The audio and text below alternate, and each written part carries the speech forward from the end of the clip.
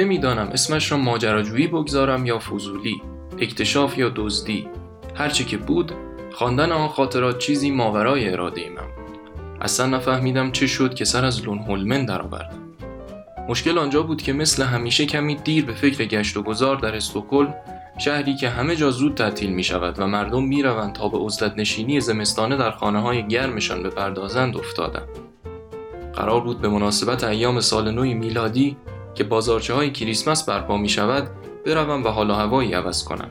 اما گوگل بدون اطلاع قبلی من رو به یک جای خیلی خاص برد، جایی که از بقیه دیرتر تعطیل می شد. زندان مرکزی لونهولمن.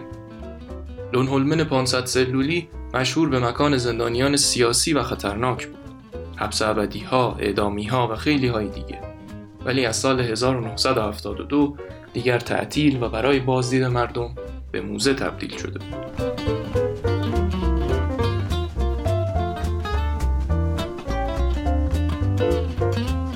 وارم چاکلت و لوسیاکی که بازارچه و تماشای نیمچه کنسرت بابا نوئل و رفقا که تمام شد، به سمت داخل زندان رفتم. سلول ها کاملا مشابه 100 سال قبل نگهداری شده بود. پایم را که داخل یک سلول گذاشتم، بوی سیمان و فلز زنگ زده به مشامم خورد. پنجره کوچک با میله های عمودی، تخت سفت پر سر و صدا و یک توالت فرنگی، همه آن چیزی بود که یک زندانی لونهولمن داشت. هوای سلول به قدری خفه بود که نفس کشیدن برایم مشکل شده بود. همینطور که در حال خواندن سرگذشت زندانی ساکن آن سلول پر نیلسون بودم، پایم از جبهه انگشت کوچک به پایه تخت خورد. در زندگی من اصولاً هیچ تصادفی به دردناکی و با این فراوانی و تنوع شرایط رخ نداده و این خود جای تحقیق و تفحص دارد. اما در ادامه تخت تکان محکمی خورد که باعث شد تا سری آلومینیومی پایه لوله‌ای جدا شود و نظرم به نوشته‌های مخفی شده داخل آن بیفتد. اینجا بود که زمان از حرکت ایستاد، سلول‌های خاکستری مغزم متوقف شدند و کودک ماجراجوی درونم پرید و دست‌نوشته‌ها را برداشت.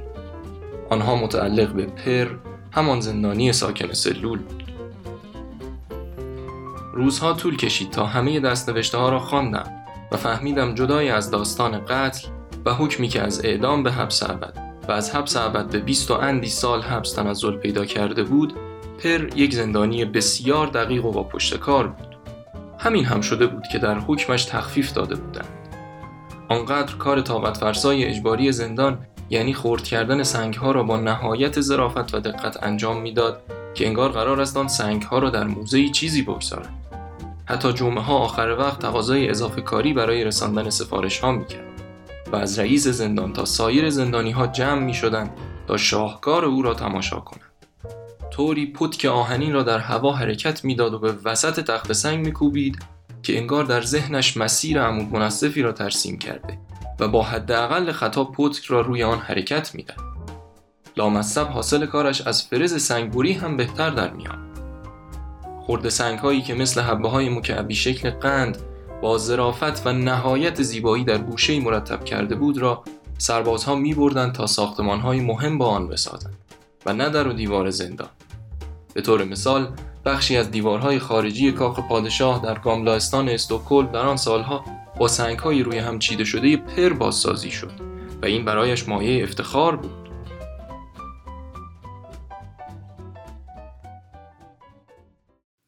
آخرین فصل خاطرات پر مربوط به روز آزادیش از لونهولمن بعد از 23 سال بود. پر در نوشتن هم خبره بود. انگار داشتم نامه خداحافظی گابریل گارسیا مارکز را می‌خواندم، نه یک زندانی محکوم به حبس ابد. او بعد از طلب بخشش از پروردگار از عذاب وجدانی که به گفته خودش تا آخر عمر همراه و همسفرش خواهد بود نوشته بود و برخلاف انتظار بی نهایت از اینکه از زندان آزاد می شود غمگین بود. آخر زندان برایش دیگر حکم خانه را داشت. دوستان و خانواده‌اش همه زندانیان لونهولمن بودند. شغلش هم خرد کردن سنگ شده بود. برای پر آزادی از لونهولمن مساوی یک حبس ابد دیگر بود و ابداً دلش نمیخواست دوباره خانه اش، دوستانش و زندگیی که با آن خو گرفته بود را از دست بدهد. پر تلاش‌های زیادی کرد و درخواست‌های رسمی برای ابقایش در زندان داد، اما فهمید که قانون است. پر را شب عید میلاد مسیح سال 1913 با یک تیپا از زندان لونهولمن بیرون انداختند. طبق چیزی که در موزه از سرگذشت او خواندم، او بعد از آزادیش 3 بار به زندان بازگشته، اما زندانبانان هر بار مانع از ورود او شده بودند، تا جایی که حتی کار به درگیری لفظی و الفاظ رکیک هم کشیده شده. این بازگشت ها تصدیقی بر احساسات عمیق پر به لونهولمن بود. او بعد از آزادیش بیشتر از 5 سال دوام نیاورد و در نهایت بر اثر بیماری از دنیا رفت. پر نیلسون دست‌نوشته‌هایش را اینگونه اندوهناک به پایان رسانده بود: حالا که نمیذارن بمونم، گور بابای لونهولمن و هرچی که هست.